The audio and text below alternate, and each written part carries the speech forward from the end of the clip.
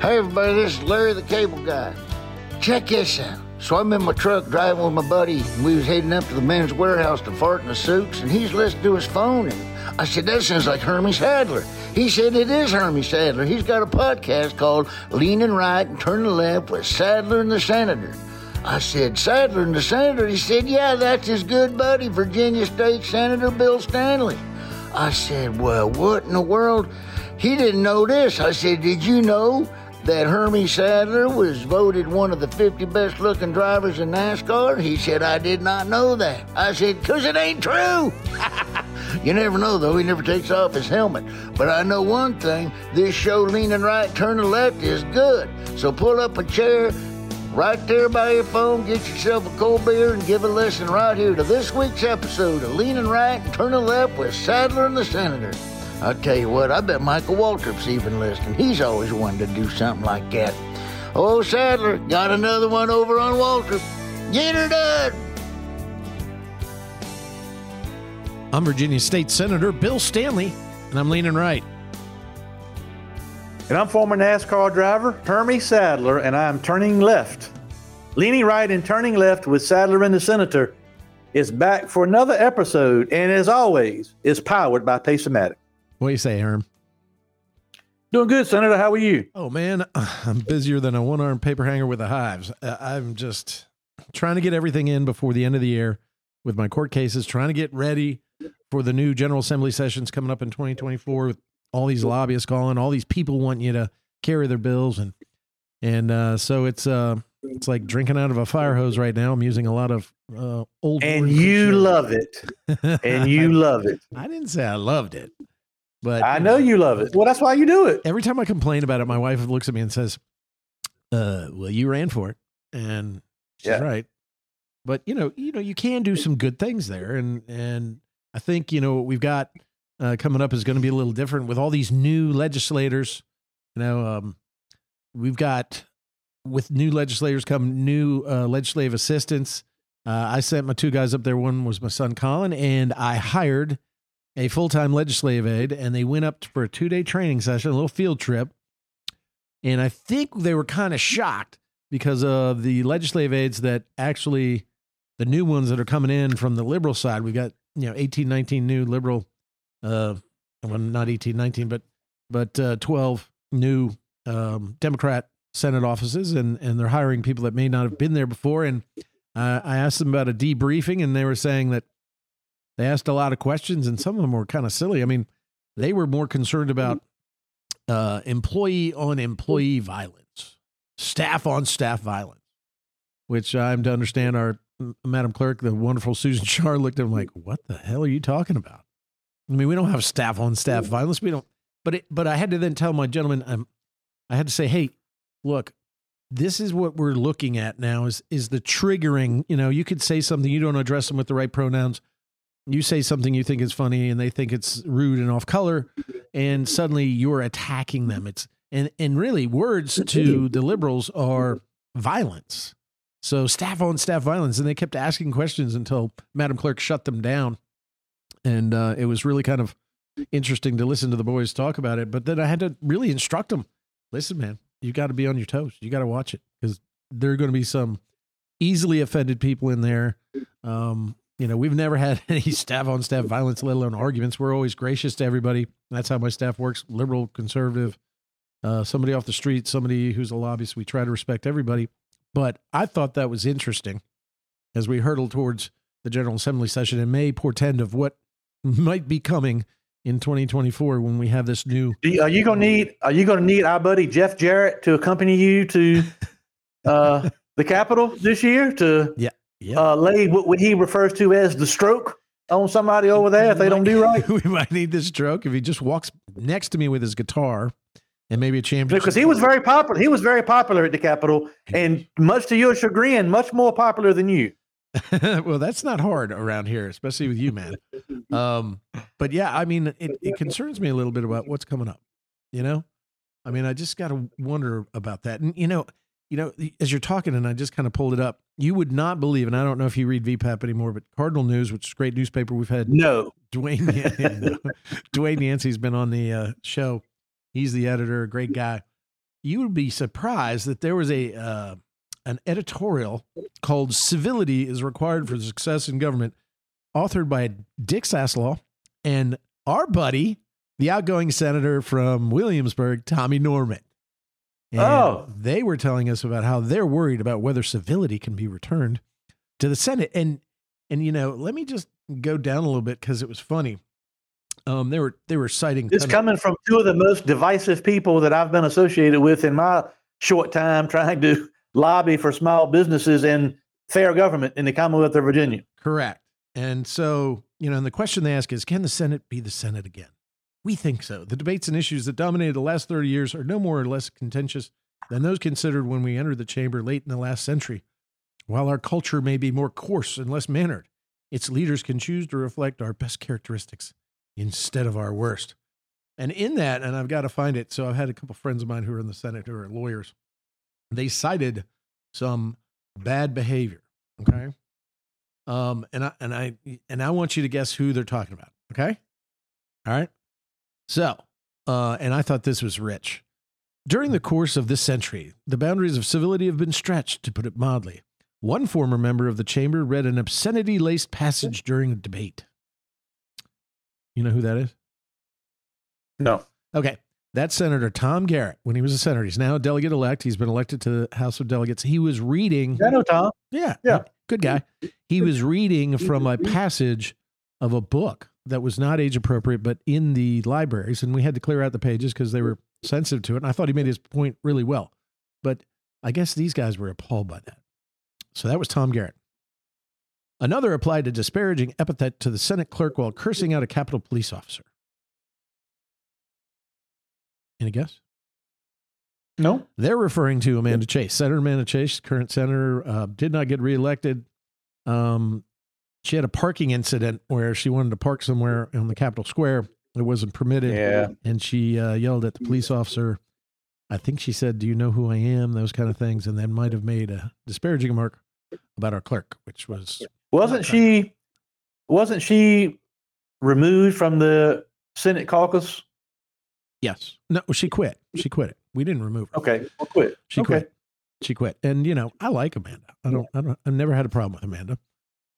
We've had our backs and forths, but I don't have a problem with her. So that's Amanda Chase. Third one, in the process of a tirade, one senator told a citizen he would, quote, rip his expletive deleted heart out. Any guess? No. That would be Joe Morrissey.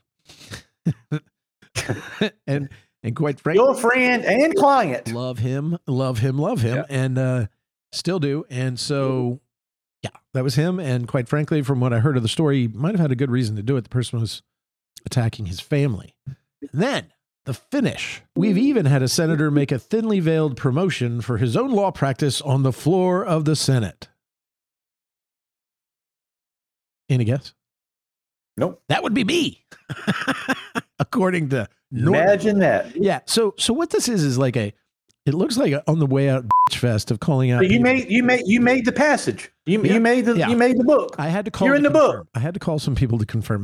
There's some other senators who were lawyers like, no, that's me. I'm like, no, that's me. I'm telling you. He came up and was upset with me. I'd made some reference. Think about a case, but might have been even about the skill games case. I think that's probably what it is. But made a thinly veiled promotion for his own law practice on the floor of the Senate. I mean, on the way out, I'm going to stick my dirty finger in your eyes. I'm the most man with the most civility, and you guys are all trash. And he puts it in a thing. This is Tommy Norman saying this? Yeah. Tommy Norman and Dick Sassel. Wait a minute. Whoa. Yeah. The same Tommy Norman that referred to owners of convenience stores that operate skill games as Alibaba? That Tommy Norman? From the floor of the Senate, no less. Yes, you're exactly right. So that's not divisive or racist at all. Right. Not at all. Right.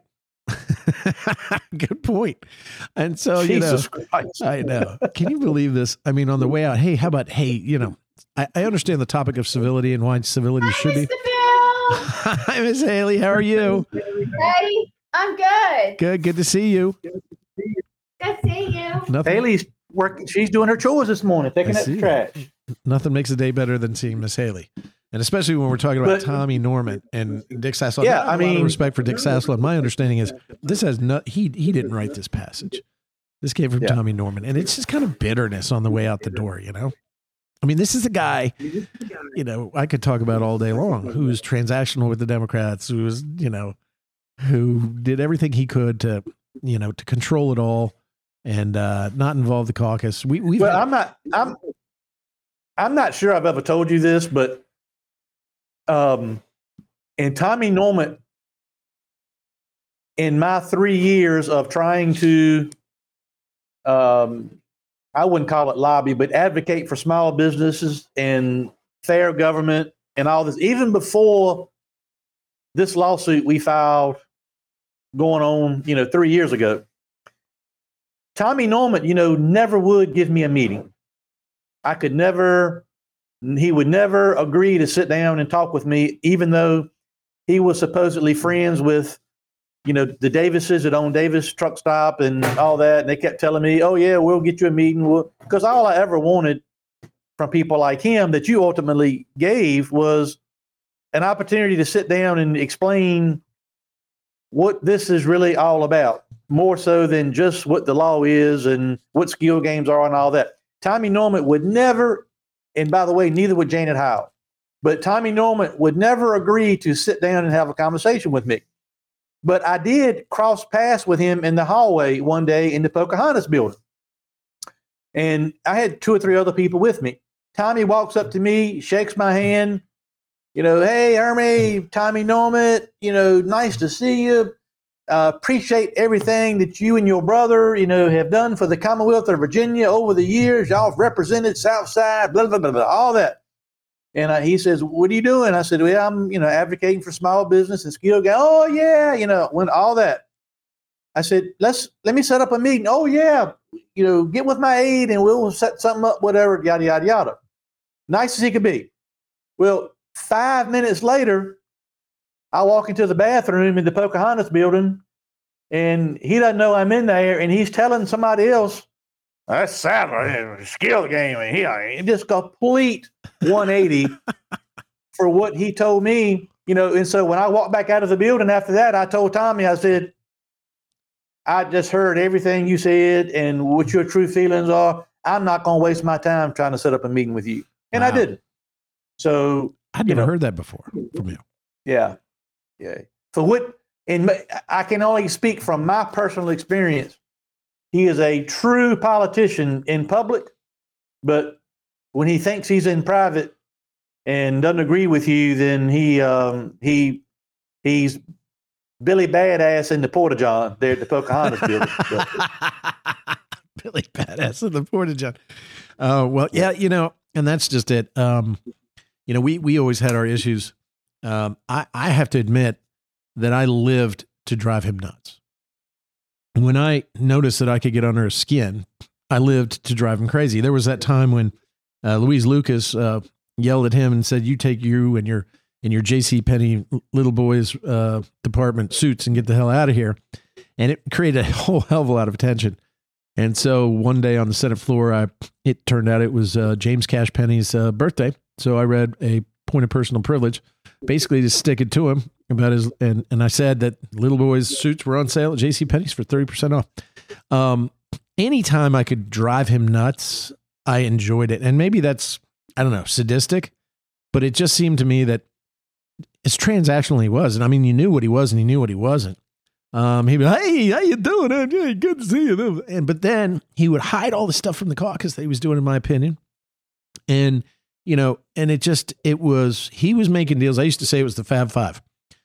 He would talk to us about issues that were important on the Senate, and then he'd go make a deal with Dick, Janet, Louise, Mamie. That was basically it. He had disdain. You mean he's two-faced? That's what I just said. I'm not going to say that too much, but I'm going to say he says one thing, in my opinion, and does another, and that's where Hermie Sadler, the small business owner, who is not running for office ever again and is disenchanted with politics, is going to call him two-faced. You call him whatever you want. Yeah. Well, I mean, it was even, he used to get transcripts, remember, of this podcast. And keep my name off your podcast. No, I don't think so. I tried to respect him. I tried to do the right thing. He basically iced out Bryce Reeves and myself as whips from any consideration. And in the last years, because our caucus had turned conservative, less liberal, like he was, he had to surround himself with guys like Mark Obenshain and Steve Newman, who used to despise him, in order to preserve his power. And now we have Ryan McDougal, who even in the first meetings, man, transparency, we know what's in the accounts, we know where the money's going. They're involving everybody in engagement and in caucus policies and in protocols and what we do going forward. It's a breath of fresh air. But, I'm reading this op-ed and after citing that we even had a senator make a thinly veiled promotion for his own law practice on the floor of Senate. He came running over and I was like, I was not promoting my firm. I'm like, what are you talking about? But he had a case of the ass about that. But here's his final paragraph after that. It's inconceivable to us that these serious lapses in civility, decorum, and respect would have been tolerated a mere generation ago. While it could be easily argued that those elected to serve in the Senate of Virginia are representative of our cultural tenor at this point in time, that cannot be justification or excuse for bad behavior in a body entrusted with such responsibilities. Citizens should expect and demand better from those they entrust to serve. And it's just, spare me the sanctimony, buddy. I mean, we respect the Senate. We respect the decorum. The Morrissey thing was in his office. The Amanda Chase thing was out in a parking lot. And Garrett had a very good point, which was demonstrating, you're seeing it now, parents reading books that are not age appropriate in our schools for elementary kids, like, Queer as Folk or whatever those books are. He started reading out of them saying, this is why we need to, be mindful of what kids have access to in our school libraries.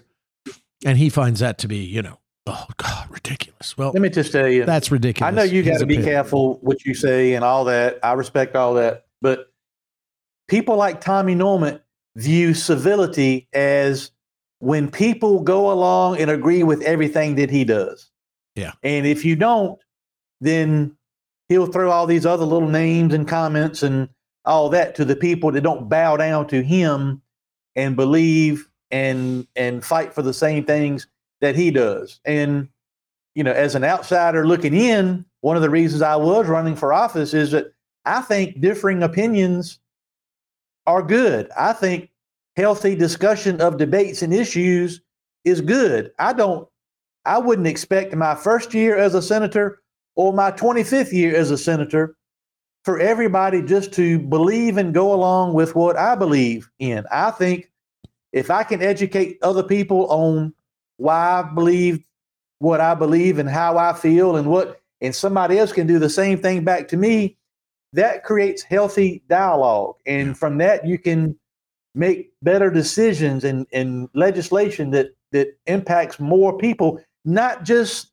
the circle of elites that people like Tommy Norman cater to. And so I'm glad he is gone and or leaving, whatever that is. And I hope with the new leadership, in the Republican side of things in the Commonwealth of Virginia, that there will be more transparency, there will be more openness, there will be more room for more everyday, average working people to get their opinions heard in the Commonwealth of Virginia. And I think we've got a much better shot to do that now with the incoming leadership than we've had with Tommy Norman in charge. Yeah, and I can't disagree with you. And I think, quite frankly, Norman's thumb on the scale is gone. That allows more, equanimity with our 19-member caucus, more participation. We're looking out for each other. We're not just looking out for number one anymore. I think what we're going to see is a real transformation where our messaging can get out in a way that really entices and excites voters, and probably in 4 years can get us back to a majority. And look, this way better than I do because you have been involved in it and continue to be involved in it. But as a caucus, if the Democrats know or think or if they think that you guys and girls on the Republican side are divided or broken, they they're going to try to, take even more advantage of that. If they know or think that y'all on the caucus of the Republican Party in Virginia is united and, on the same page and all that, then that makes you stronger, even though there's going to be you guys are at a numbers deficit. If you're strong and united and come across that way more so than you have in the past, then I think that gives y'all as a team better chances to get things done. And so I hope that continues to be the case. Yeah, and I got to hand it to Senator Mark Obenshain and Senator Ryan McDougal. You know Ryan very well. You guys are good friends, and they came together after the elections. Both of them wanted probably the same job, which was leader, and they came together and they said, "Hey, let's unify." And so, by unanimity, not by a contentious vote, Ryan McDougal was elected as our minority leader, and our caucus chair is Mark Obenshain. They're working great together. And then myself and Bryce Reeves were elected the whips, and we're even putting together a whip. People say, "What's a whip?" A whip is what you do with the votes. You make sure you're counting noses to make sure we have enough votes to get something out of committee, on the floor, out of the floor, and even in the House.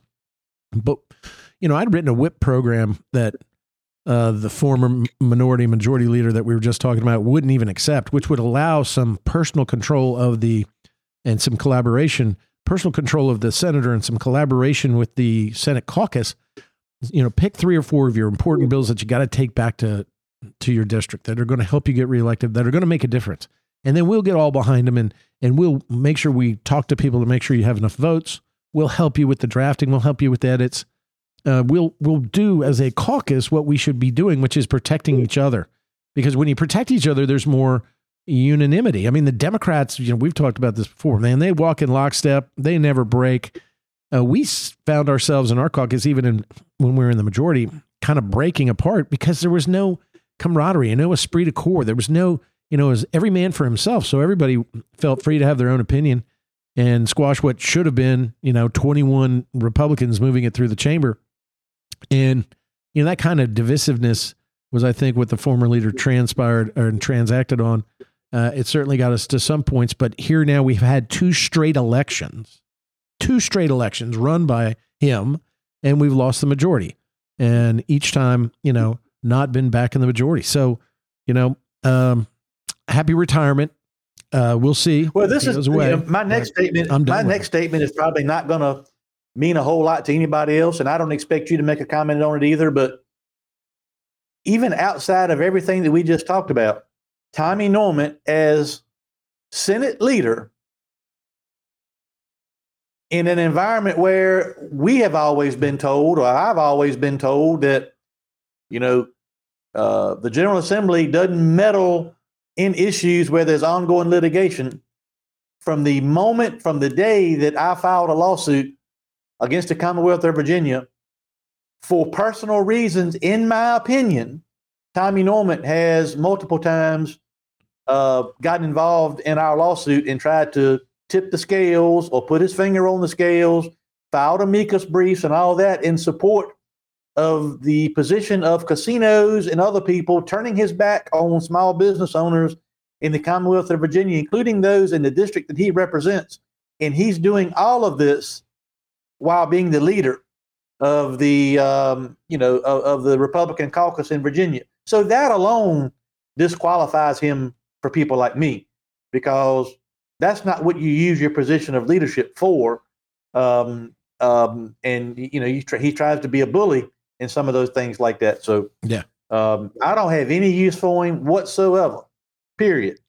Well, so and the people that may be joining us, you can delete that if you want to, but I did say I am not deleting it.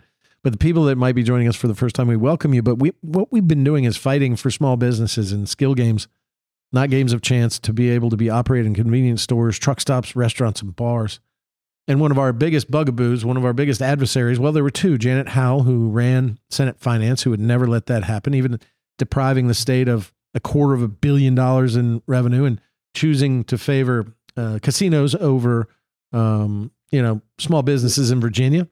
And Senator Norment, who you were talking about, who made that outrageous comment on the floor of the Senate, describing people who some of our East Asian Americans who own these stores and put their life's work and blood and sweat and tears into it.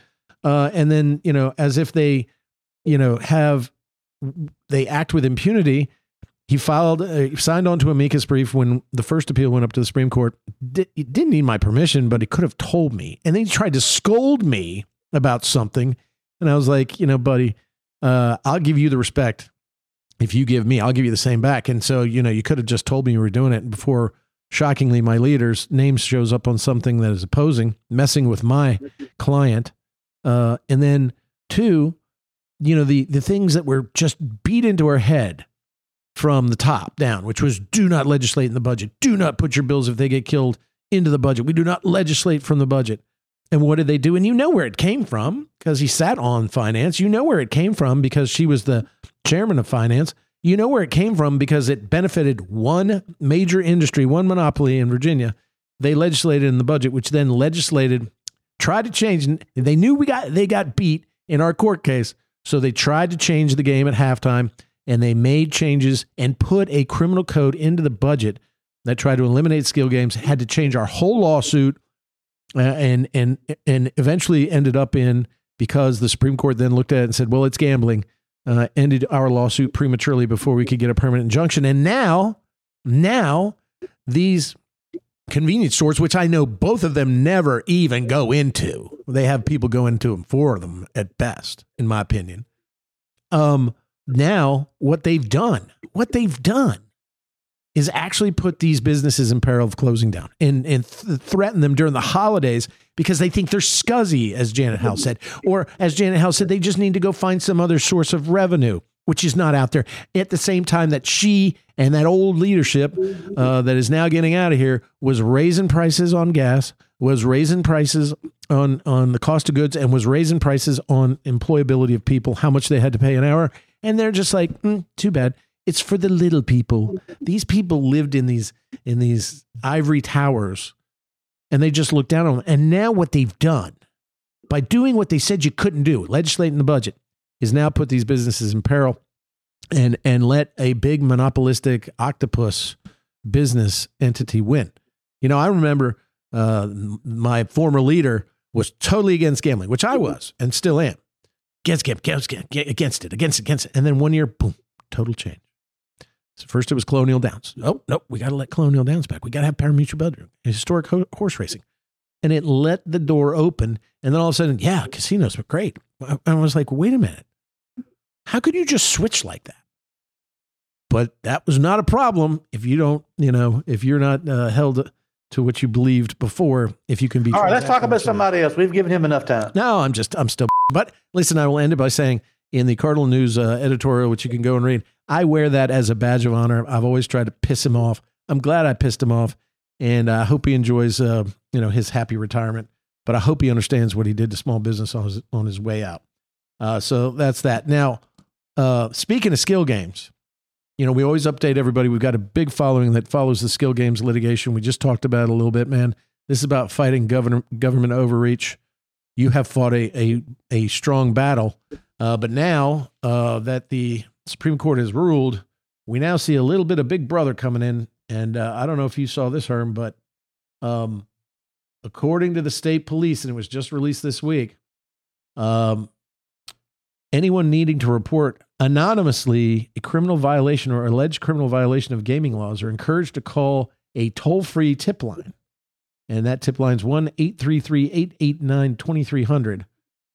And you can also go on the Virginia State Police, their website, but you're going to be giving anonymous tips. Now we're seeking anonymous tips from the community to help the Virginia State Police investigate violations involving lottery games, sports betting, casino games, fantasy contests, horse racing, pari-mutuel wagering, and also skill games. So, and my new assistant, my new legislative aide, is just saying that they've already received 100+ calls to what they call the skill game tip line. So now, what we have out there is turn in your neighbor, call in and narc on your neighbor on your little convenience store owner. Let's turn these good guys who are just trying to make a living and help their communities as convenience store operators, restaurants, and bars. Let's make them criminal. And here's your way to do it anonymously. So if you want to get back at somebody, you can make a 1-800 phone call and you can nip them. How about that? Yeah, it's just sad. I mean, the whole thing is just and I had this guy, I told you before we came on the air, there was an event, a local business owner, Mick and Ty Topping, in the real estate business. They rented out Fosho, the restaurant, last night to have a Christmas party and customer appreciation. And, they invited bankers and other associates involved in their business. And I talked to a lady that was there that rents a building from Mick Topping that was legally operating some skill games not too far from right here in Emporia. And I'd never met this lady before, but she came up out of the blue, was telling me how thankful she was that, that we had taken on this fight because she didn't have the resources to do it. She never would have had a voice, but she was just telling me, she said, we're right here at the holidays and we've got these people that are now, coming after my business and, threatening me. And she said, I've spent my whole life to build my own business and try to put myself in a position to operate a business and take care of my family and all that. And, my frustration back that she shares is a lot of people spend a lot of time trying to argue about, what's a skill game? What's a game of chance? How much skill's involved to make it, not gambling and all this, that, and the other. And my frustration has always been more than that is why this is happening. How many times have you heard me say, Bill, we've operated some form of skill game, whether it be pinball machines, Galaga, Pac-Man, Centipede, coin pushers, whatever, at the truck stop here in Emporia since the mid-1980s. And we've always done it the right way, done it within the law, paid our taxes, did all that. Nobody gave 2 cents about it until the casinos came in.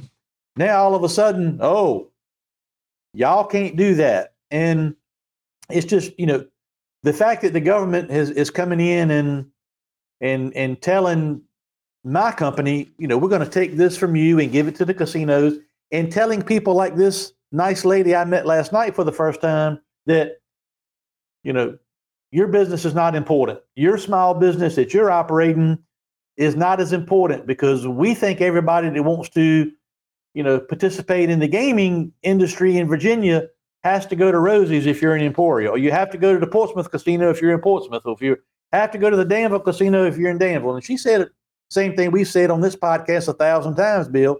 She said, the people that come in my store, they don't like Rosie's. They don't want to go to, they don't want to be around all those people. They don't want to go to, maybe don't have the means to go to Portsmouth. Why are they restricting? And they're only restricting these other businesses because of the power and leverage and influence and the lobbying nature of the casinos.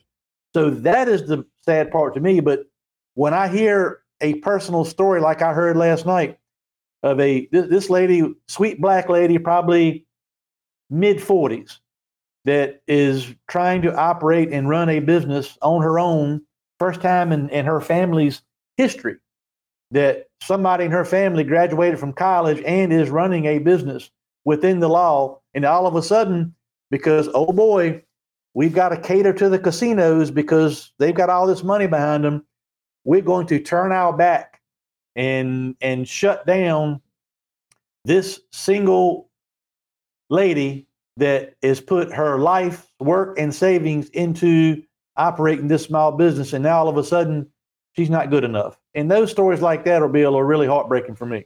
Yeah, especially, if you hadn't taken up the sword to fight an unconstitutional law, which was proven to be unconstitutional in our first granting of our temporary injunction, which obviously was unconstitutional because, again, the Fab Five in the General Assembly, minus I think Louise Lucas, but the people that hated it, the Janet House, the Tommy Normans, worked with the casinos, in my opinion. That's what I can gather, and rewrote the law to try to beat us again and hurt people that were trying to do this the right way.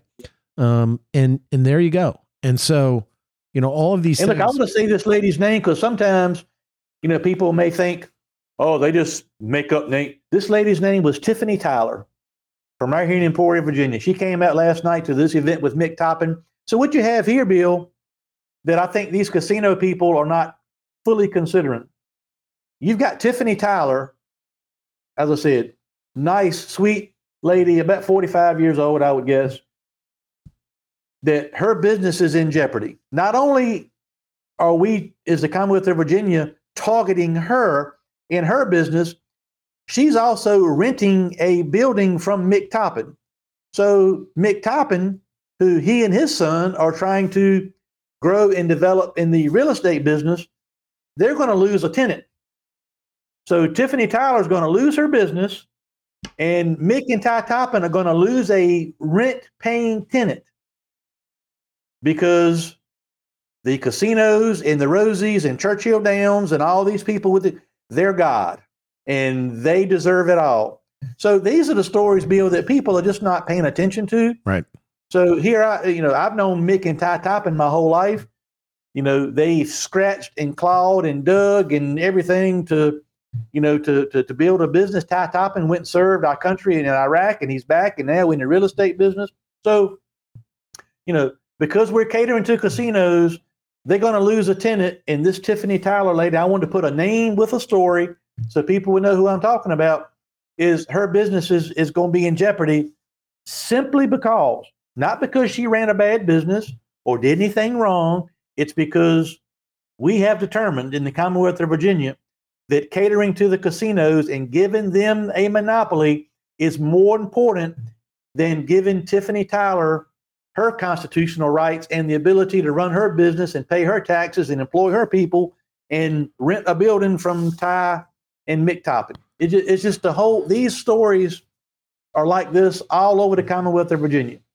And you would think that people in the Commonwealth of Virginia that have legislative power would be embarrassed that they've let it get to this point.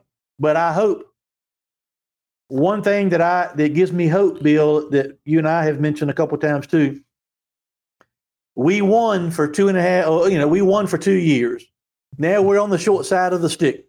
But during this 2 years, we have done a lot of good through our advocacy during General Assembly sessions, but also with the positive message that we've provided through Sadler Stanley Racing and going to all these different areas in the Commonwealth of Virginia and explaining what Pace-O-Matic is, what skill games are, and introducing these small businesses, putting a spotlight on them. And the message that we are delivering through this podcast, we've changed the narrative in a lot of ways and or made people, because you and I both know other legislators, Republicans and Democrats, listen to this podcast. So we're enlightening them on the other side of the story, the other people that don't have the voice. And so I think we're, even through defeat, temporary defeat, we are setting the stage, hopefully, for legislative victory, which in all honesty, a legislative victory, in other words, y'all coming together in a bipartisan way to get something done on this issue in this upcoming session, is really the only way to fix it anyway, permanently. Yeah. And so I hope we're setting the stage to get that done coming up this session. Well, I got a good feeling about that. But, not only the convenience store owner, I was stopped by a gentleman who's in our neighborhood at our convenience store, and Vietnam vet, and lives nearby the convenience store, walks down there. He said, I don't have a lot to do anymore. The older I get, and coming down here, I get to see my friends and play the skill game. And it's important for me. It's like socializing. It's something to do. And he's not one that's going to go to these casinos. He's not going to get in his car. He's older. But he gets to come down there and socialize, and the business knows him, and he's a part of the fabric of my community. And here he was saying, what am I going to do? And, did Janet Howell and Tommy Norman think about that? And I don't think they did. When they said, oh, you're just going to have to go find some other way to make up that difference in revenue, they weren't thinking about the human factor that also comes with it. And that, to me, it's kind of an elitist position where they say you can only, if you can get dressed up and go to a casino in Bristol, Portsmouth, Danville, maybe Petersburg, then you can participate in the gambling market. Oh, but if you want to make a sports bet, just use your phone. You can gamble your heart to your heart's content. And I mean, the number of money that came out of, just 1 month's gambling, I think it was like $500 million was wagered in the Commonwealth of Virginia in gambling in a month span. But, so it's like not just picking winners or losers, but who can participate in not only the offering of the gaming, but who's allowed to participate in the playing of the gaming. And it just, to me, just blows me away. So, hey, let me give you another scenario that nobody talks about. Sure. Okay. So let's just say you decided that you were going to lease a convenience store. Let's say I owned a convenience store up in Franklin County area. You came to me and said, Hermie, I want to find something for my son to do. I'm going to rent this store from you. I'm going to lease this store from you. So you and I sit down and you look at the business plan of grocery sales, gas sales, legally operated skill game revenues, all that. And you sit down with me and you and I come up with a 10-year lease that you're going to lease this store for me for 10 years. And you made a deal and signed it. Okay? Then 2 months later, the government comes in and says, we're sorry, Mr. Stanley. We're taking this skill game revenue that you are operating legally and giving it to the casinos because, they've lobbied the General Assembly. So you've lost that revenue on no fault of your own, but you've already signed a 10-year lease with me to make a payment on a business or a building. So basically, in essence, what happened is the government changed the rules of the game at halftime. So, and there's stories like this, Bill, I'm telling you. I mean, since the Supreme Court vacated our injunction, I have been called and went to look at no less than 5 convenience stores within a 50-mile radius of where I live that are now going to be on the market because they can't afford to stay open. Wow. So how is that after you? Okay, and now we're talking about people that, are getting by on a shoestring budget anyway. But in your case, put yourself in position of some of these other people and say, hey, look, in my case, and I try not to make these cases about me, but yourself, in October of 2020, me and my wife purchased Pilot Truck Stop in Suffolk, Virginia. Yep. For a little over $6 million. My wife makes a payment to the bank every month for that place for $48,000 and plus dollars. Now the government has come in and said, okay, this part of the revenue that was being generated at this place legally and doing everything the right way, that revenue is now gone. So do you think I'm able to go back and renegotiate or flake or waffle on my deal to pay that money back? No. So forget, but I'm saying there are so many people that mom and pop operators that, that have signed up and are trying to operate businesses, buy businesses, run businesses, employ people, provide benefits, pay the rising cost of labor that in some cases is not deserved by bad decisions the government's made in other areas. And they come in after people have made life-altering commitments on businesses, and then they come in and say, okay, now we're changing the rules. Now you don't have that. And so that, that's what the overall frustration is with me is nobody's paying attention to these families that they are putting under a lot of stress at a minimum to devastating them at a maximum. And all they care about is what do the casinos want? They have to get a monopoly because they've got all these people lobbying for them. And just that whole concept of them being better than the people, you cannot play with people's lives like that. You've got to have some consideration for when people sign their name on a dotted line, like you look in the example I gave you about leasing a store, now they're just saying, like Janet Howe, Bill, find another way to pay that note. Yeah. You can't do that. No.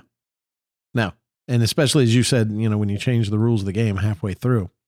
And that's what they've done to a lot of people. And nobody talks about revenue too, to those guys. Nobody mentions it.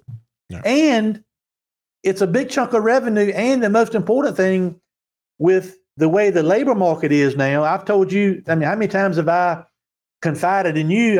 Over the last 3 or 4 years, we went from paying $12 an hour for a good cashier to $18, $19, $20 an hour for a cashier not as good, because I got to compete with the government on wages that we're paying people to come to work. But these skill games that are in these stores are not labor intensive. So I don't have to hire extra people. I've already got people there.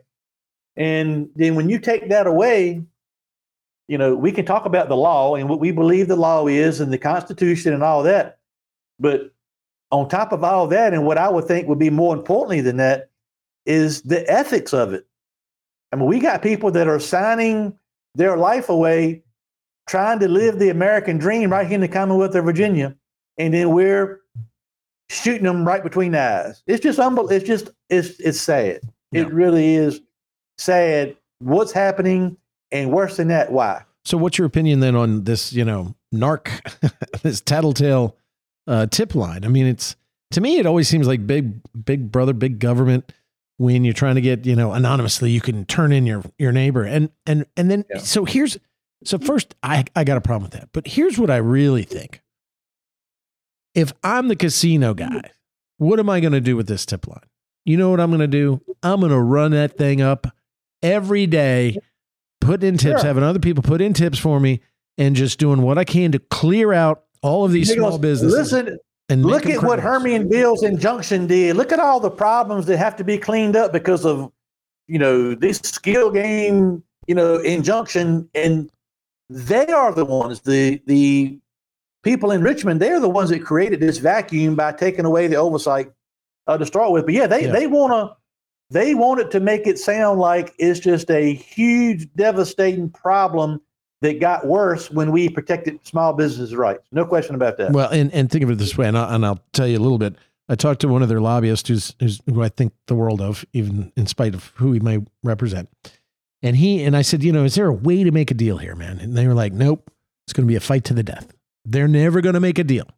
But now it just seems to me that this instrument that the state police has put up may be a weapon for them to call in the mom and pop shops to start eliminating their competition, their what they see as competition, which is not competition, and ultimately then use it as a tool and a weapon to go to the General Assembly next year and say, see all these criminals, see all these things, we got rid of it. That's why you don't need to bring it back, And I don't even know that the state police or any locality has the capacity to act on all these tips. So, I see this as, okay, I understand why maybe the state doesn't.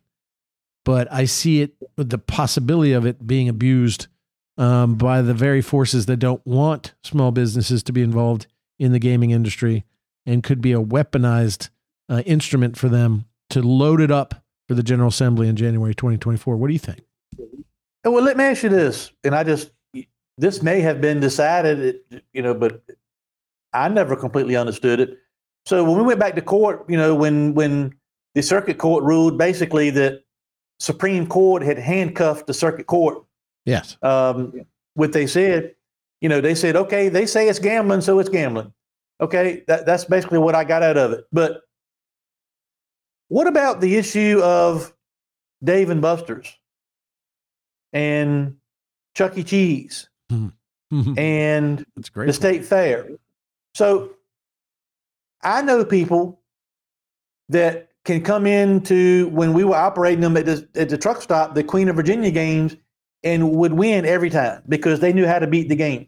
I also know people that can go to Dave and Buster's and put money in Pac-Man machine and play and play and play and play and play because they've learned the patterns of the game, and they're steady winning free games and credits on their little card that you can then take and cash in for prizes.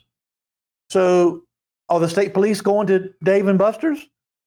Are the state police going to Chuck E. Cheese? These questions, Bill, were never answered.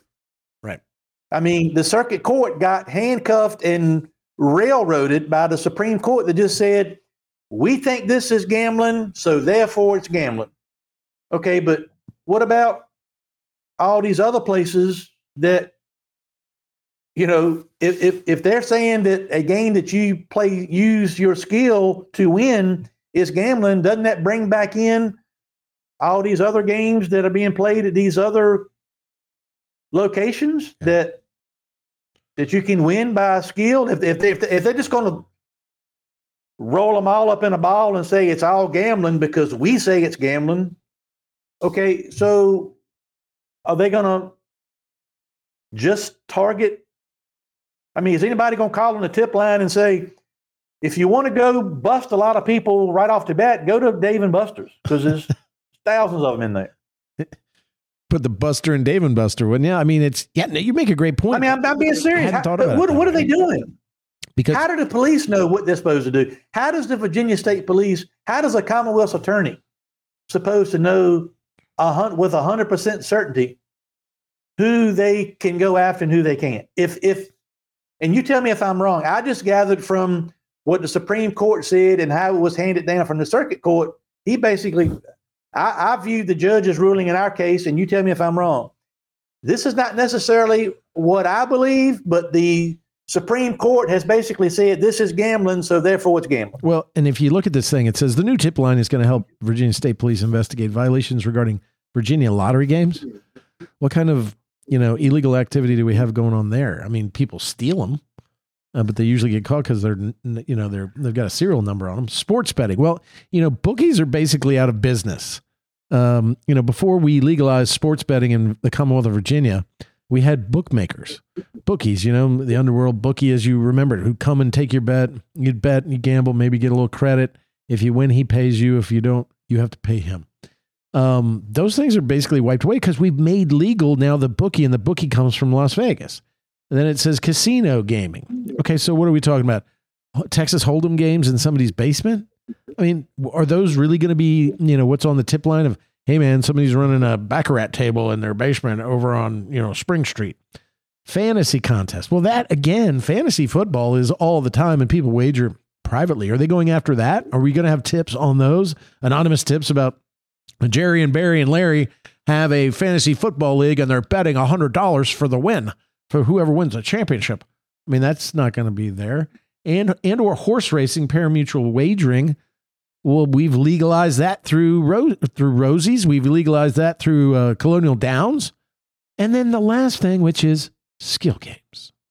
So really, this tip line is just for skill games because everything else they say that you can call and report are either legalized already and controlled by the casinos, or, nobody's going to bust a weekly card game that, three guys in the neighborhood have at their house. This is about and focused on skill games and focused on small businesses. So I think you're exactly right in the sense that what you're trying to do here, what they're trying to do is focus it on skill, focus it on small business, try to wipe up the floor with them as much as they can and make them look like bad people. And so I see this as an instrument for the casinos rather than an instrument for law and order. And your point that you just brought up, which I hadn't thought about, is that if you read the law, because you and I have read this law, which is in the budget, which we've been talking about, and the way that a skill game is defined, it encaptures every single game pretty much, and the way that they're operated and the prizes and money that you can receive in Dave & Buster's and Chuck E. Cheese. Go to a Dave & Buster's. We went in there. You can win money. You can win prizes. You can win expensive, stuff. That one promotion they had, even on the commercial, you could win like $200,000. Yeah, which means it's exactly falls in the definition of what a skill game was that casinos wrote. But are you going to have, is somebody calling up the beep, pop, boop, boop, boop. Hey, there's a Dave & Buster's in Virginia Beach, man, and I just won $300. You guys need to go get it. My name is Ricky. That's my code name. Bye. Beep. And are they going to go bust Dave & Buster's? No. Because, one of our reporters in the area, Joe DeShiel, asked when Lynchburg's Commonwealth attorney was talking about enforcing the ban, and they were going to do it January 1st, which was really nice of them to do. And he said, well, are you going to go, you're going to go bust Dave and Buster's and Chuck E. Cheese? And they were like, we will not be raiding Chuck E. Cheese. Ha, ha, ha.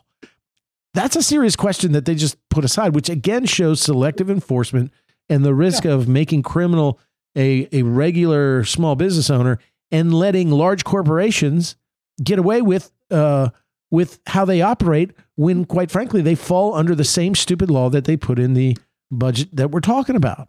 I mean, well, they never, as far as I'm concerned, as the plaintiff in my lawsuit, it finally got to a point where we never got to a resolution of trying to decide what is a skill game necessarily versus what is a game of chance. Right. How much skill, but they just came in and said, it's all gambling. It's all gambling, and therefore we control it, and it's illegal unless we say it's legal in this place, that place, or the other place. But these games that are in, if you go to the Portsmouth Casino, they have games of chance. You go play a slot machine, and you've heard me say this a zillion times. You put a quarter in, you pull the lever, and it's a predetermined outcome. You're going to win if you're lucky, and it's time for the machine to hit. But if you go in Dave & Buster's, like we did, and made video of it, if you can play the racing games, or you can play the Pac-Man or the Galagos or the shooting games and all that, the better you play, the more you win, and you get these credits charged to your card. And like I did, you can take your card right there to the prize center if you're playing at the Dave & Buster's in Richmond, you can collect your prizes there. Or like I did, and we got on video that they said you shouldn't be able to do, I carried my card and drove to Virginia Beach to Dave & Buster's and took the card that I earned credits on in Richmond and cashed out a prize in Virginia Beach. So they can say what they want to or call it what they want to, but today, right here on December the 7th, as we're taping, I can go to Richmond to Dave & Buster's and put cash money down and get a card and play games of skill in Dave & Buster's and take that card, earn credits, cash it out for prizes, cash equivalent prizes, whether I do it in Richmond or drive to Virginia Beach, and that's okay. But people can't go to Saddler Truck Stop or any of these other small businesses, restaurants, taverns, bars in the Commonwealth of Virginia and play a skill game in those locations. Yeah, that it makes no sense. But again, it's selective enforcement. They're doing just exactly what the skill games were doing in your truck stop. And they're going to get away with it because they come under the guise of being Dave & Buster's or having some dude in a mouse suit and they're serving kids pizza. When in fact, that may be just a front for what is really under this law in Virginia, in my opinion, criminal activity. And they won't bust them, but they'll bust the convenience store down the street. Now, I even have the question, I think we talked about it last week, what are they going to do when they say, hey, I walked by this convenience store and there's 3 Queen of Virginia games, skill game machines, turned off because all of the Queen of Virginia's turned off.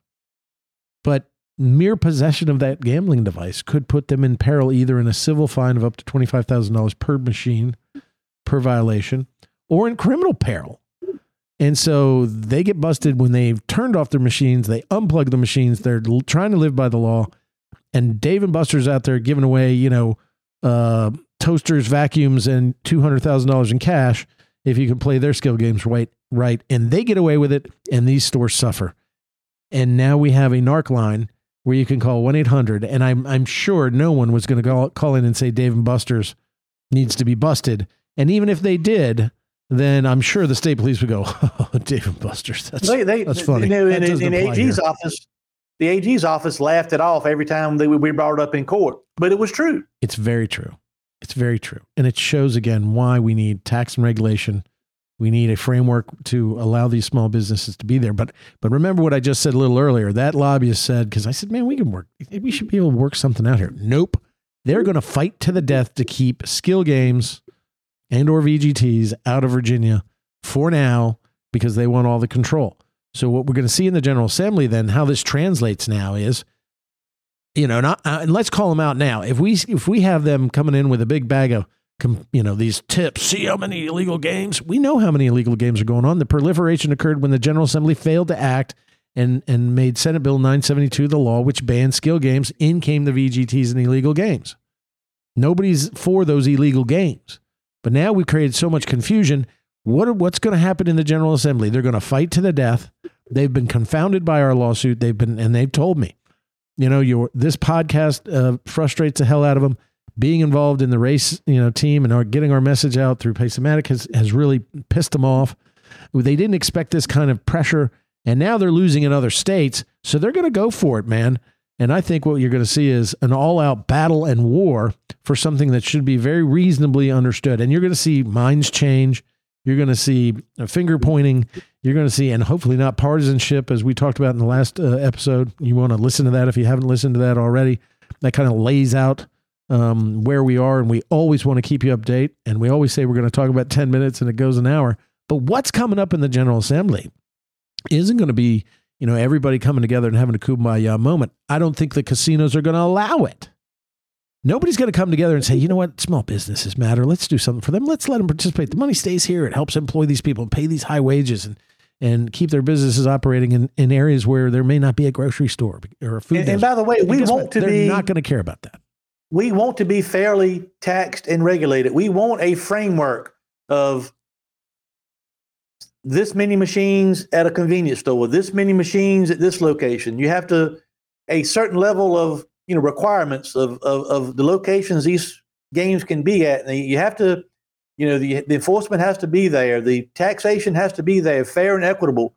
We've wanted all that. We've always wanted all that. But if you listen to people in the casino talk about, they want to package it to the court of public opinion like these people are just outlaws. They don't want to be taxed. You can't regulate. We have been regulated.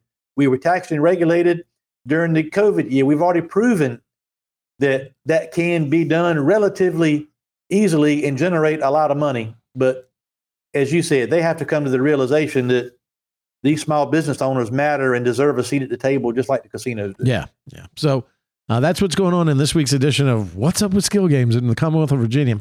I'm still really happy. I mean, Pennsylvania has absolutely done what Virginia should have done in the court of law. They said that skill games are not games of chance. They're not slot machines. They said, in a win for Pace-O-Matic, our sponsor, but a win for skill games and small businesses. They basically said that they were predominantly games of skill, which people could win every time, and therefore were not covered by the gaming industry's prohibition of these kind of games in small businesses in Pennsylvania. Great victory, common sense decision by the courts. I wish we would have had that for our court case because I think it would have helped Judge Lerner. I think it would have helped the Supreme Court. But it still shows that the tide is turning against casinos and allowing small businesses to participate. And this saga goes on. And ladies and gentlemen, this is important because it's about government intervention. It's about corporatization of your state.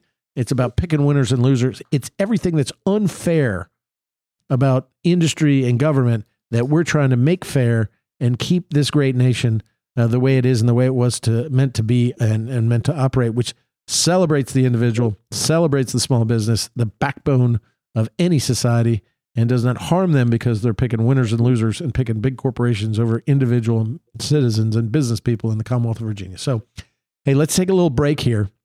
Then we're going to come back. I want to get your viewpoint on some things. We haven't talked about the Israeli conflict, the war against Hamas.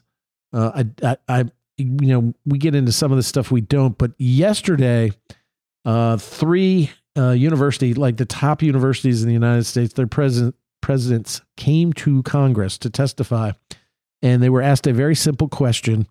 And I think it demonstrates why we're having so many problems with society and at our college campuses. And I want to run that by you, Herm, and show the hypocrisy of what the left is doing.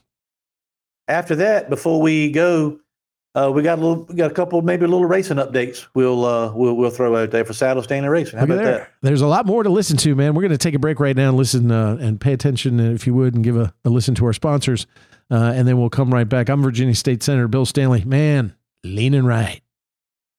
And I'm Hermie Sadler. This is Leaning Right and Turning Left with Sadler and the Senator, powered by Pace-O-Matic. We'll be right back. Hi, folks. This is Hermie Sadler. Thanks for listening to our all-new podcast, Leaning Right and Turning Left with Sadler and the Senator. I hope you are enjoying the show as much as Senator Stanley and I enjoy bringing it to you.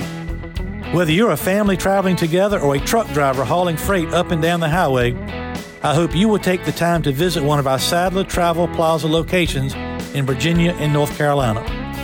Sadler Travel Plaza locations are licensed dealer locations for Pilot Travel Centers, and we also carry Shell Motiva petroleum products for our four-wheel friends. We pride ourselves on providing one-stop shopping for service, food, and entertainment. Our food options include Five Guys Burgers and Fries, Quiznos, Dairy Queen, Hermie Sadler's Faux Show Bar and Grill, Victory Lane Restaurant, Hunt Brothers Pizza, Dunkin' Donuts, and much, much more. Our locations include Sadler Travel Plaza in South Hill, located off I-85 at Exit 12. The Sadler Travel Plaza of Emporia, which is conveniently located on Exit 11B off I-95, and Sadler Travel Plaza on Highway 58 in Suffolk. We also have our North Carolina location, Sadler Travel Plaza in Dunn, North Carolina. That's exit 75 off I-95. We appreciate all of our customers, and Bill and I appreciate you listening to Leaning Right and Turning Left with Sadler and the Senator, powered by Pace-O-Matic. Hey, this is Bill Stanley, Hermie Sadler's sidekick on this podcast. When I'm not in Richmond at the Capitol or doing this podcast, my real job for the past 27 years is as a trial attorney with the Stanley Law Group. Here at the Stanley Law Group, we represent our clients in every courthouse in the Commonwealth. No problem is too small for us to solve. No case is too big for us to win. Whether it's criminal charges, traffic offenses, civil disputes, litigation matters of any sort, we handle it all. We make sure that we treat every client like family because they are to us. Your problem is our problem. Your success is our success because we hate to lose more than we love to win. And believe me, we win a lot. Don't believe me? Go ask Hermie. I'm his favorite lawyer, and he hates lawyers. So give us a call at 540-721-6028 and let us help you. Or visit our website at www.vastanleylawgroup.com. That's www.vastanleylawgroup.com. At the Stanley Law Group, we'll make sure we're the lawyers that you swear by and not at. And we're back. I'm Virginia State Senator Bill Stanley. Thanks for the break. I had to go pee-pee. That's TMI. I'm Hermie Sadler. Turning Left, Leaning Right and Turning Left is back with Senator Bill Stanley and myself. We're powered by Pace-O-Matic. For more information about Pace-O-Matic and what they're doing for small businesses across the Commonwealth of Virginia and other parts of the country as well, go to www.paceomatic.com. Yeah, and if you want more information about this podcast, go to www.lrtl.com. That's our website for this podcast. You get all the up-to-date episodes plus the ones that we've had. Hermie, I don't know if you know this, but this is like episode 85. We've done 85 episodes, which is pretty impressive. You got to figure that's like 170 hours of you and I talking on air, not to mention the hours and hours, thousands of hours we talk off air. But, you know, are you tired of me already? Never. I could do this for another 85, another 185. I could keep this going forever. And I hope we do keep going. I think it's informative. I hear about what we do each week from a lot of people, not just across the state, but also in the halls of government. And so it does have an effect. You know, the casinos are printing transcripts of whatever you and I write about. So we're obviously having some effect here, and it's fun to do, man. And so, you know, we've talked about over those 84 podcasts before this one, you know, how we're seeing just a change in the United States when it comes to certain things that the woke culture, and I've always said, I'm not woke, won't be woke, can't be woke. I'm unwoke. And what we're seeing is across this state and across this nation, our college institutions kind of, you know, controlling the minds, indoctrinating our children as they get older to think in a way that has allowed, you know, transing of children to be okay, and 75 pronouns. And if you don't identify somebody with the proper pronoun, then you're a misogynist or should be called out, or the limitation even of free speech that used to reign supreme in our colleges is now restricted speech. And yet in this week, we've had something that I think points out exactly the hypocrisy of what's going on. As we all know, and we mentioned when it happened back in October, terrible tragedy. Hamas attacked Israel, killed thousands of their citizens, raped them, killed children, held them hostage. And we've seen now Israel defending itself, which I think it has every right to do against an evil organization that rules Gaza and punishes its people and harms its people. They've crossed a line, and now, Israel says never again, and we've had enough. And you would think, 10 years ago, maybe 15 years ago, if this had happened, that the people of the United States, including our young people, including our college institutions and institutions of higher learning, would be supportive of the state of Israel and its right to exist, but also it is a Jewish state. And, we thought that after World War II, after the defeat of the Nazis, of which so many Americans gave their lives for freedom and to protect Jews who were persecuted and murdered during the Holocaust, that we would have learned our lesson. But here, what you've seen, Herm, and you see it on the news every day, and now the news kind of changes pro-Palestinian, is, anti-Israel, anti-Jewish protests. People in this multiculturalism who have come to our great nation and should be enjoying the freedoms and the ability to express their opinion, but at the same time that everybody deserves a right to live free. And instead, what we're hearing are chants of intifada and against colonialism. This is one of their cute words they use, and for the murder of the Jews, of genocide. And genocide against the Jewish people. And it's younger people doing it. It's the radical left doing it. And now what we're seeing in the hotbed of all this discourse is that now it's come to the forefront, just like when we were talking about when our elementary schools, after we came out of the pandemic, demonstrated the indoctrination that was going on to our children. Now we're seeing at our higher levels of institutional knowledge, our colleges and universities, that there is a real racist hatred for the Jewish people, because Jewish people represent colonialism, which is, this is why we should feel guilty and be ashamed of our whiteness or whatever, or our colonialism and our expansion in the United States. We should feel, it's the oppressor versus the oppressed kind of thing. And now it's turned on the Jewish people who are going through a tough time, brought on not by them, but by Hamas. And now we see it in our college universities. Did you see that video? And that was in Congress. It was a congressional hearing where the Republican... I didn't watch the whole hearing, but I did see some of the highlights of it. Elise Stefanik was doing the questioning, as best I remember. Yeah, and so what I want to do is just kind of play this. So Congress, the Republican-controlled House of Representatives, brought Harvard University's Claudine Gay, the University of UPenn's Liz McGill, and the Massachusetts Institute of Technology, MIT's Sally Kornbluth. They appeared before a House Committee on Education and the Workforce to explain and defend their approaches. Now, remember, and I don't think I have to remind everybody, free speech has gone by the wayside in our colleges and universities, because if you were to speak out against transing the kids, then that was hate speech.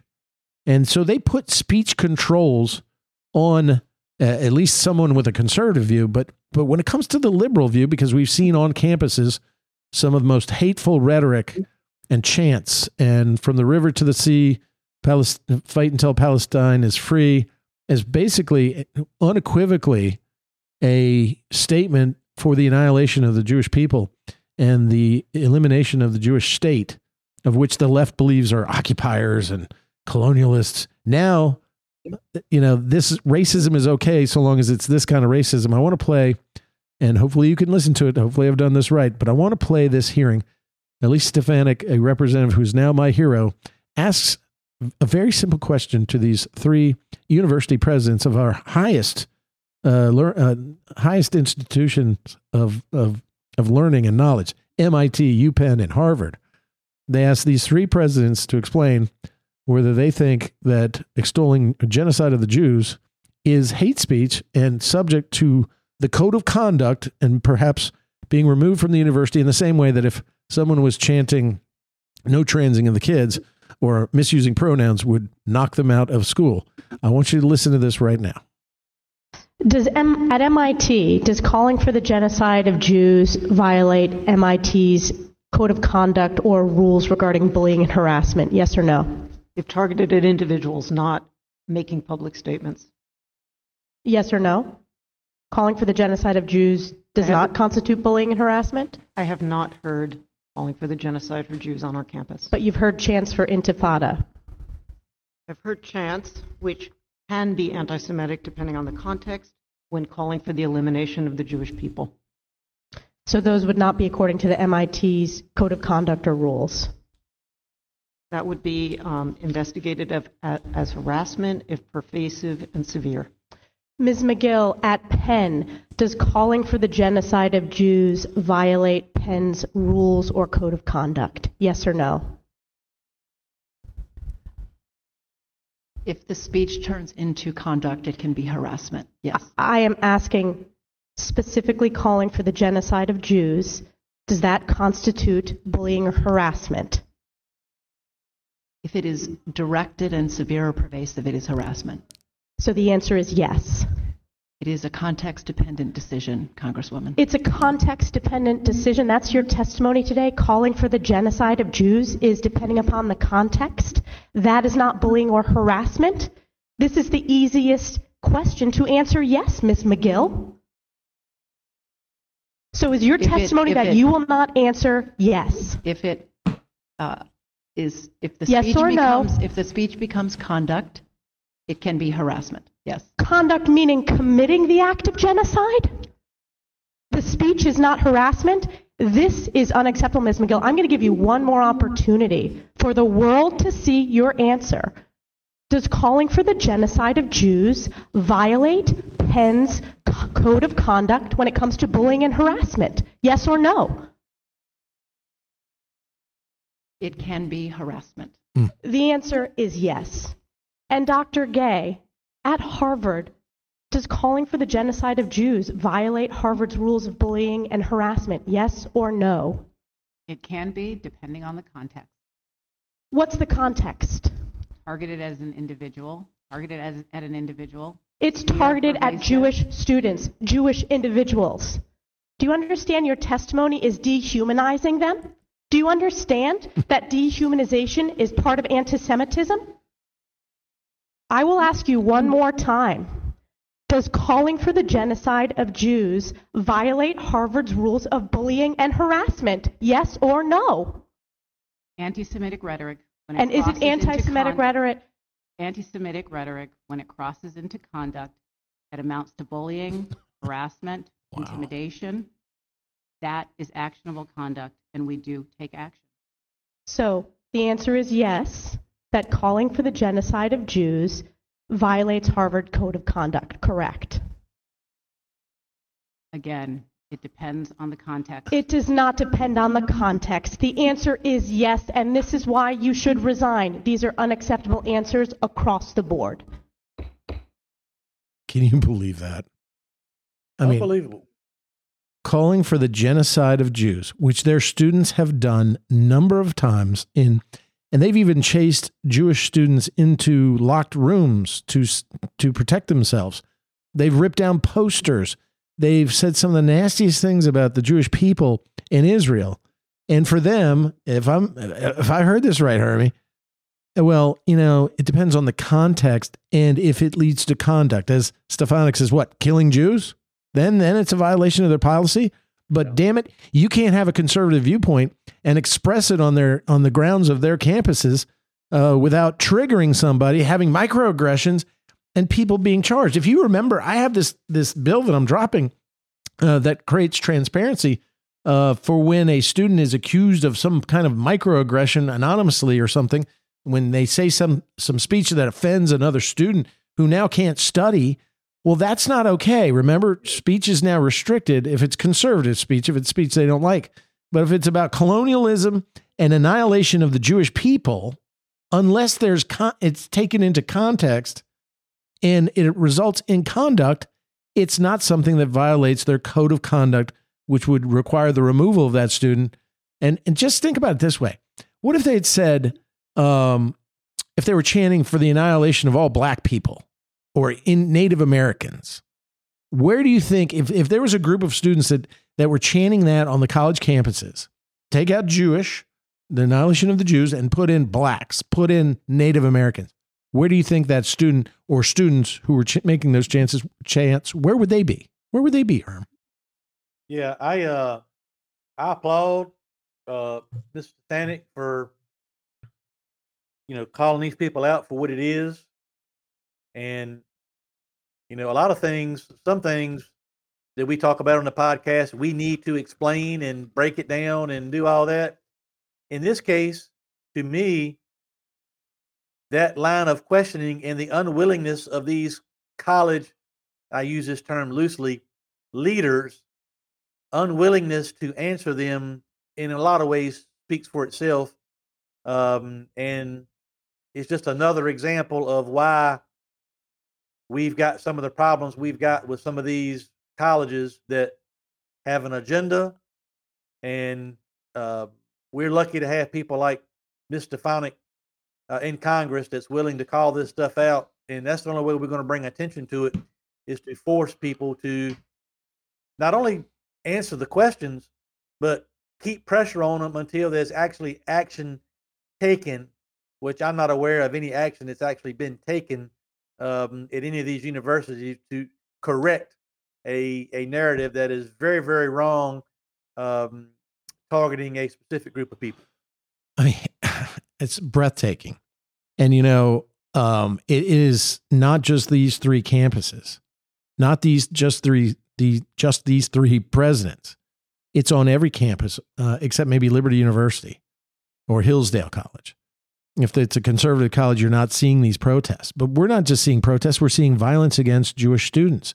We're seeing Jewish students now suffering from anti-Semitism and threats to their livelihood, lives, and ability to study. If that little microaggression occurred where somebody was against, DEI or transing the kids, my God, they'd have to go to their safe space, and that person was kicked out for saying it. That's called free speech. Well, this is free speech too, but you can't have it for one part of the campus and not the other. If you're going to restrict free speech, then do it for everybody. But this is hateful speech that calls for the genocide of a race of human beings. Yeah. This goes way beyond the pale.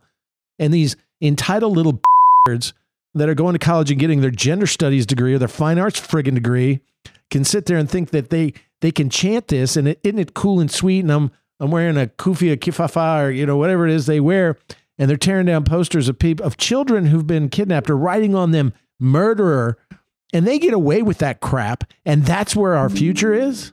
I mean, that is our future. Let me ask you a question. Why are more people not paying attention to stuff like this? I don't know. I mean, if you haven't seen the degrading of our society and our common beliefs, this is right. This is it on display. And why college is useless now. College that runs up all this debt that has grown 400% greater than the rate of inflation over the past 10 years. And they're going into a 4-year program, and this is what they're being taught, and this is what's acceptable, and this is what's not acceptable. Free speech goes by the wayside. And, for them to say, well, it can be, depends on the conduct or the context. So it's free speech for this speech, but not free speech for every speech.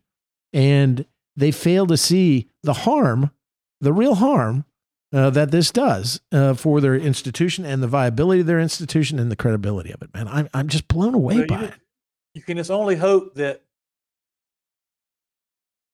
these walls are being torn down chip by chip by chip, because it's going to take people bringing this stuff to the forefront and getting it in front of more mainstream type people to, because there's people, and Bill, you and I both know them. They can read this stuff, even watch this stuff, and hear this stuff, and either they don't believe it or it doesn't register. And I just don't understand.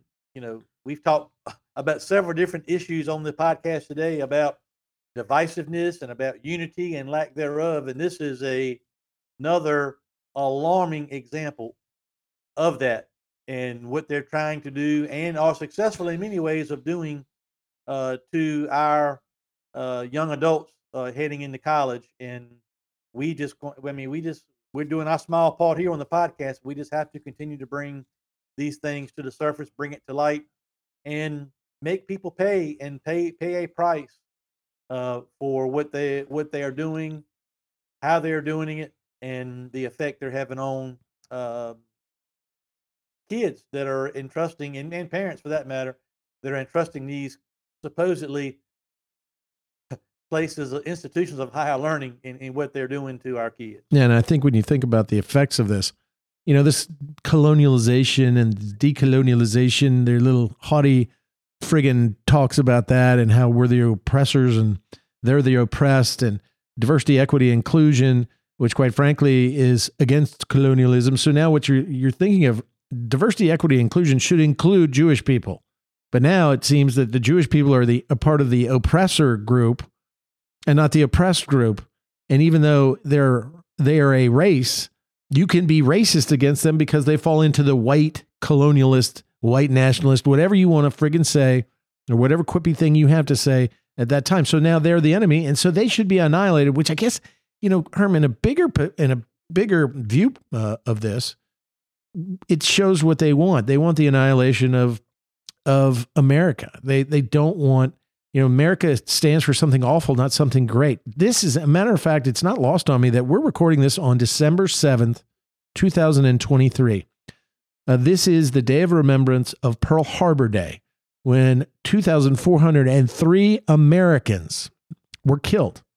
It started World War II for the United States, and to fight against tyranny and oppression and the Nazis and fascism, and yet they're the ones that almost are repeating what they are, that it's now okay to be anti-Semitic. It's now okay to view the Jewish people in a way because they're now oppressors like white people, like the settlers of the United States, the English colonialists in Africa and Europe and the Middle East. And so, and climate change, all this is coming together in a sense of, what we have is bad and our country is bad and you should not be proud of it. And therefore, now it demonstrates, I think it rips away the curtain again and demonstrates that what they stand for is racist. What liberals, the liberal left stands for is racism. This is, in my opinion, the racist party. You would never hear a Republican ever chant something like that. You would never hear them do anything except say that they love America and they want America in all of its colors and all of its fabrics and all of its differences to come together, because we come together under the guise of freedom and liberty and justice. But all that's being torn away. Our justice system is being torn away. And now we see where this beehive of total hate for America has been brewing, and it's in our education system starts at the local public level, and now it foments itself in full glory at the higher education level at our colleges, universities. And this is an epidemic that, quite frankly, makes me scared of, if this is who's following us to keep our nation free and to keep it a republic, then I am concerned. I'm concerned about the future of this great nation.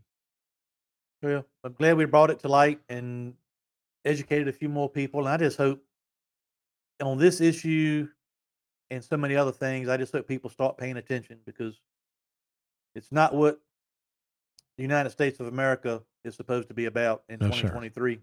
And we've got to stop it. Well, and again, it's just like our fight against government. We're trying to make government better in what we're doing, helping small businesses, but we love America. We love Virginia. We want to make it better. Everybody in this instance, and sitting there at that congressional hearing and saying, it depends on the context, or if there's conduct. If they actually start killing Jews, well, maybe there's a problem. And then we'll deal with them and maybe suspend them from campus. Ridiculousness. And they get caught up in their own fantasy and futility. And so, even then, so the UPenn, and I'm going to play this just on my phone, but the UPenn president, Liz McGill, and I guess all of them, because Harvard released a statement saying, oh, I meant to say yes, even though they had rehearsed. It depends on conduct and context. But I just want to play this one real short. The woman that was smirking while saying it depends on conduct and context, now all of a sudden is trying to save her ass. And here's what she says. There was a moment during yesterday's congressional hearing on anti-Semitism when I was asked if a call for the genocide of Jewish people on our campus would violate our policies. In that moment, I was focused on our university's longstanding policies aligned with the U.S. Constitution. What? Which say that speech alone is not punishable. I was not focused on, but I should have been, the irrefutable fact that a call for genocide of Jewish people is a call for some of the most terrible violence human beings can perpetrate. It's evil, plain and simple. I want to be clear. Yeah. A call for genocide of Jewish people is threatening. After the fact, let's be clear. Deeply so. I want to save my job. It is intentionally meant to terrify. When I'm not on Fox News, I'll be and clear. Subjected to pogroms and hatred for centuries, and were the hypocrisy victims of mass genocide in the Holocaust. Oh, in my view, now the Holocaust is real to you, huh, lady? Or intimidation. For decades, under multiple Penn presidents and consistent with most universities, Penn's policies have been guided by the Constitution and the law. Bullshit.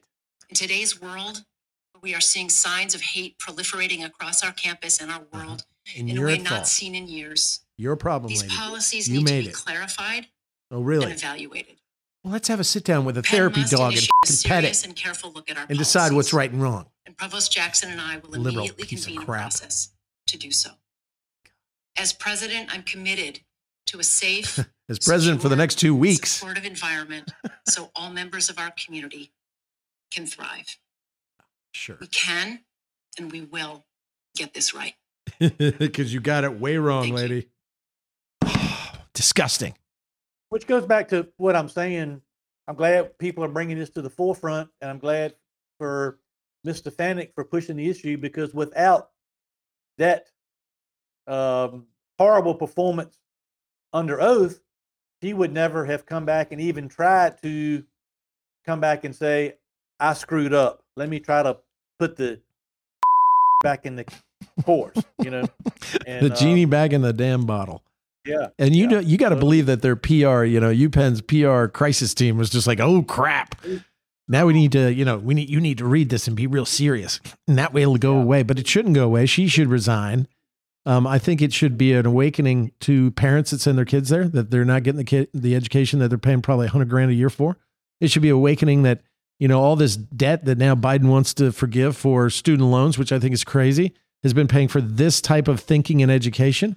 And I think it should be for every donor and alumnus who gives money to these colleges, the wake-up call to say, this ain't what I'm paying for, man. And I think there's alternatives to college, and certainly these snooty friggin' schools. I think that always has to be in the forefront. If we're going to change America, I think we need to start with the education system and the deliverables. Even Democrats are saying, you know, this is crazy. It's just the whole thing of this elitist, you know, we're better than you. We know better than you. We're untouchable. This kind of mentality that they've just got this. We're up here and y'all are down here, and we know it all. And y'all, it's just that whole mentality just irritates me. Yeah. So I'm glad at least a little bit of attention was brought on this and forced that particular person to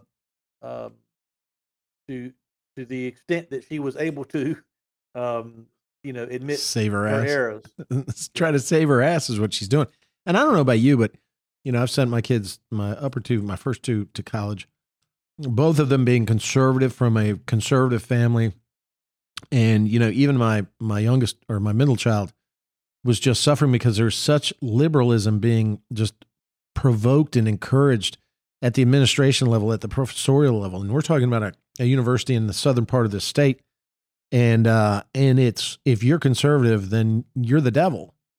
But if you're a liberal, then free speech is for you. As we always say, those rights are great so long as you agree with me. And as long as you agree with me and I'm the president of these universities, then you can spew your awful hate. But if there's a contrary view that I don't like, then that's restricted free speech. That will be in violation of the code of conduct. But say you want to kill all the Jews, you know, that's colonialism, anti-colonialism. So yeah, go ahead and say that. Hypocrisy has a name. Our zeros of the week go to these three professors who are just the epitome of what's wrong with America. They're not the only colleges and universities that need to be exposed, and hopefully us bringing attention to this on this podcast, which is not a subject that we typically, talk about, will help bring some attention to and maybe hold some of these people who feel like they're above the law, maybe hold them a little bit more accountable, and it'll help somebody at some point down the road. Hopefully. Yeah. Thanks for letting me get that off my chest. It just burned me up. And then to see their little weak apologies afterwards, I hope they get what they deserve, which is the unemployment line. I hope this wakes up America to make us say, we've got to make a change in the way we educate our young people. And you either got to make free speech for everybody and not just for the chosen few, or you're going to restrict all speech. And that's, I guess, what they can try to do in colleges. But the hypocrisy is ridiculous. Hypocrisy has a name, and its name is education. So let's get off that topic, buddy, as we crest through the last part of our podcast for this week. We got the smart race schedule coming up. Did you see that? Yeah. Smart modified tour schedule for 2024 came out. Boy, it's going to be a tough schedule for us and a lot of other teams. Yeah. I mean, they've got a couple cases where there's, one case where there's a back-to-back races Friday, Saturday, and another case where there's a Wednesday, Friday, Saturday deal. So it's going to be grueling and tough, but we're up for the challenge. And as it relates to Sadler Stanley Racing, I mean, you already know Bobby Labonte and our team went and tested last week. Bobby ended the season on a great note last year, winning 2 of the last 3 races. And so we want to not only capitalize on that, but we want to improve our performance into 2024. So we've already tested. And then next Tuesday, I'm going down. We're actually going to the wind tunnel at Aerodyne and take our cars to the wind tunnel and try to, work on, when you go to some racetracks, really, really short tracks, aerodynamics may not be as big of a factor. But when you go to places like North Wilkesboro that we won at in the past and some of these other places, aerodynamics is big, even in open wheel racing. So we're going to the wind tunnel next week and try to see what we can learn there as far as balance and downforce on our cars to try to make them better for 2024. And a little bit of a tease, I'm hoping by next week, you and I will be able to jointly announce some news on our race team, not only as it relates to our driver lineup for 2024, but sponsorship and other things that we're working on, behind the scenes to try to prepare Sadler Stanley Racing for 2024. So we've got some exciting things being talked about and cooking behind the scenes. But one thing we can both say now for certainty is that Sadler Stanley Racing will be competing in the Smart Modified Tour in 2024 and trying to win that first championship. That the first 2 years, although we've won some races, that championship has eluded us in the last 2 years. So we're going to try to do that little bit extra, that little bit more in 2024 to try to give our drivers and teams an opportunity to win a championship. You've got some great ideas, and you and I were talking about them last night, night before. I think we were really looking forward to this upcoming season. March 2nd is the first race at Florence Motor Speedway. That's South Carolina, right? Florence, South Carolina. Yeah, right. Not too far from Darlington. So, and that's where the series opened up last year as well. So are you going to that one? Because I'll be in the General Assembly session, but I might drive down from Richmond to go see that race. And then March 10th, Caraway, that's when we're getting ready to end the General Assembly session. So I'll be traveling from Richmond to come see it. What I'm really interested in, Chris Williams has put this kind of intriguing schedule together. I think it shows that he's really stepping up his game. I'll give him credit there. March 23rd at South Boston Speedway, the race is called the King of the Modifieds. And I've been working on this a little bit with old Chris, so I'm not going to give away too much. But that has the potential of being one of the biggest open wheel modified asphalt races in the nation on March 23rd. So, and we're planning a lot of things. And, our sponsor here and our sponsor for our race car is also the sponsor for the series. It's going to be a big deal for Pace-O-Matic. And here's why also I think that's about 2 weeks after we get out of session and about 2 weeks before we go back into what's called the reconvene and veto. Hopefully we've got a good regulatory tax and regulate framework in place for the return of skill games in Virginia. Hopefully it's emergency legislation's voted for by 2/3 of the House and Senate, and therefore it becomes law when the governor signs it. Hopefully, those small businesses are back in business and participating in the gaming industry in the Commonwealth of Virginia. But that is going to be a huge, huge race. Yeah, and they are all important. We, as it relates to Bobby Labonte, by the time we got to the end of the year, Bobby was, one of the fastest cars on the track everywhere we went. Obviously won 2 out of the last 3 and probably could have won South Boston had a little luck gone his way. But so what we've got to rectify this year is how do we get off to a better start? And so that's kind of what we're focusing on. That's what we're working on, is going back to the tracks, because, we were not great at Florence. We were not great at Caraway. And Caraway is a racetrack this year that there's 3 races at. So we've already been to Caraway one time to test, and we're working on our long run balance and speed, especially when we put a new tire on. So we're trying to take the positives from the first 2 years, especially last year, and hold those in place, but take the places that we struggled or the places we were not as good. As I say at Caraway, I mean, we got to go there 3 times. Yeah.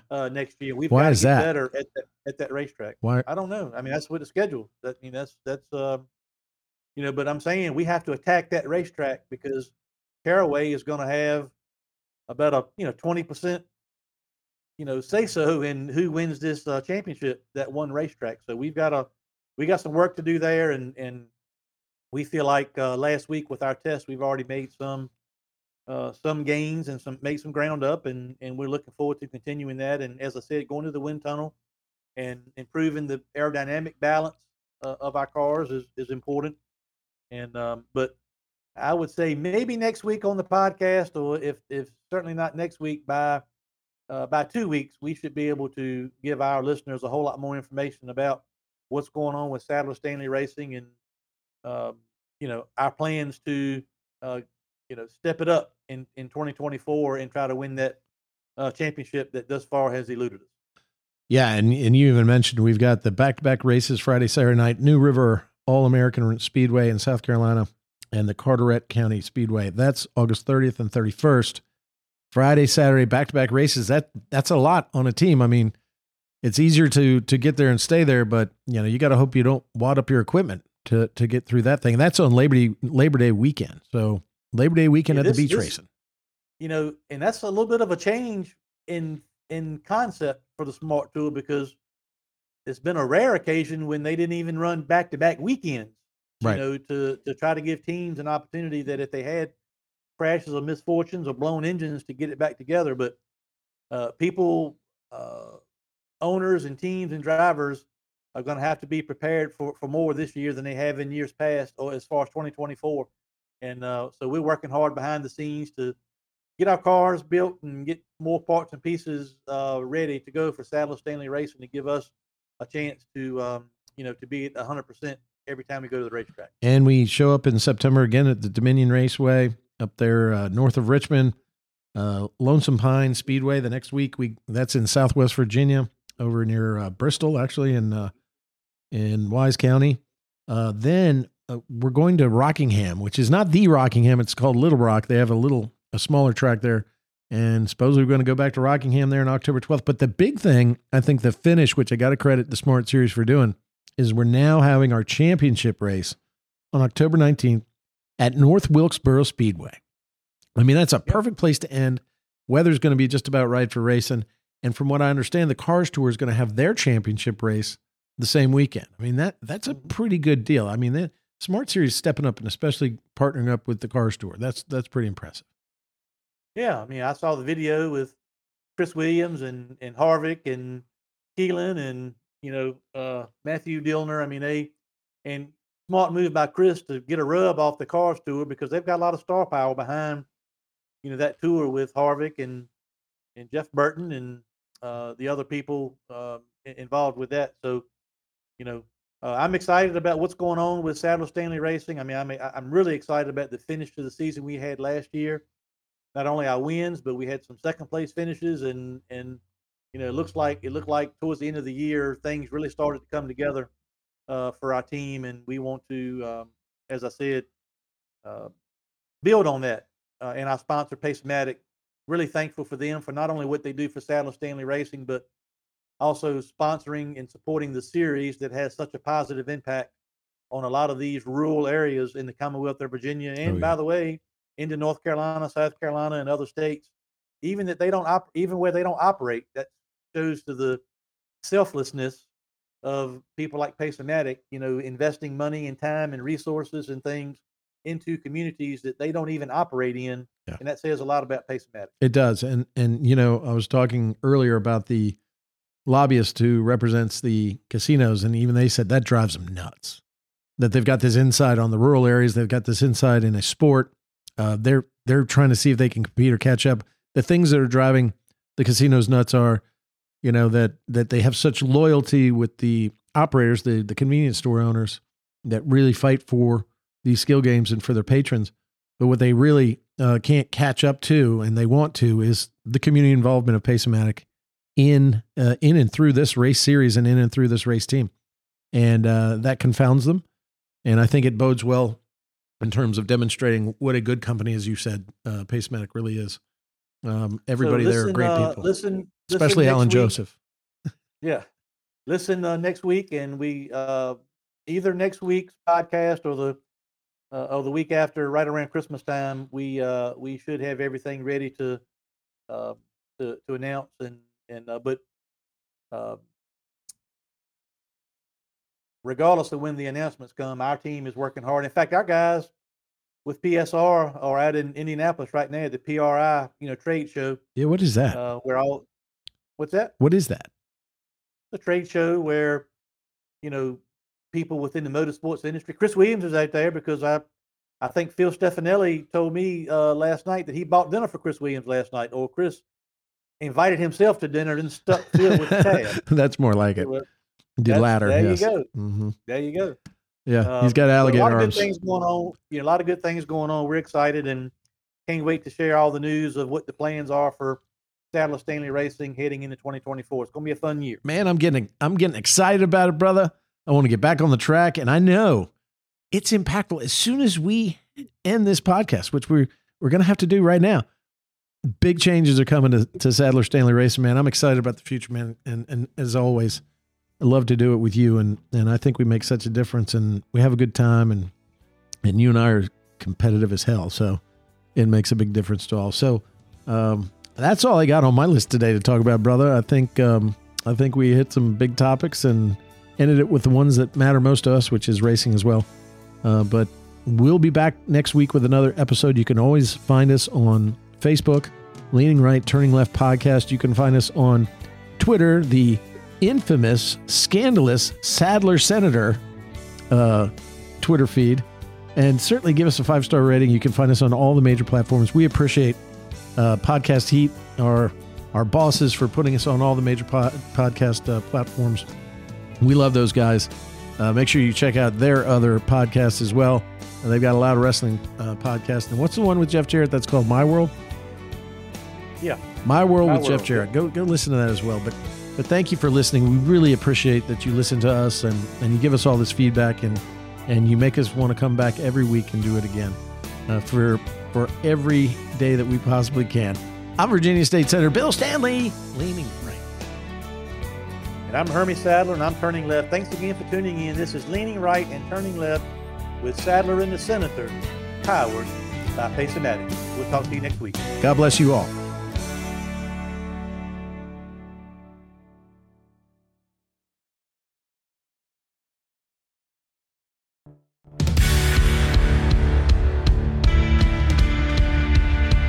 Hey, it's Conrad Thompson with SaveWithConrad.com. You've heard me bragging on the podcast for years about helping people save money on their current house, but did you know that I can help you with your next house as well? That's right, we can get you into your next house with zero down. No money down loan programs are still available, and I know it sounds too good to be true, but we can do it for you. And by the way, home ownership is more affordable than you might think. We routinely turn renters into homeowners, and we hear back that their new house payment is more affordable than what they were paying in rent. Why would you keep doing that? Stop throwing your money away, paying for someone else's mortgage, and start building wealth for your family. And let my family help at SaveWithConrad.com. You don't need perfect credit to do this. We can improve credit scores down to the 500s, and it's worth mentioning, we never say no. We say not yet, but here's how. You need a game plan to buy a house, and that's where we come in at SaveWithConrad.com. We'll ask you, what down payment do you want to make? And 0 is an acceptable answer. And what monthly payment do you want? And then it's time to go shopping.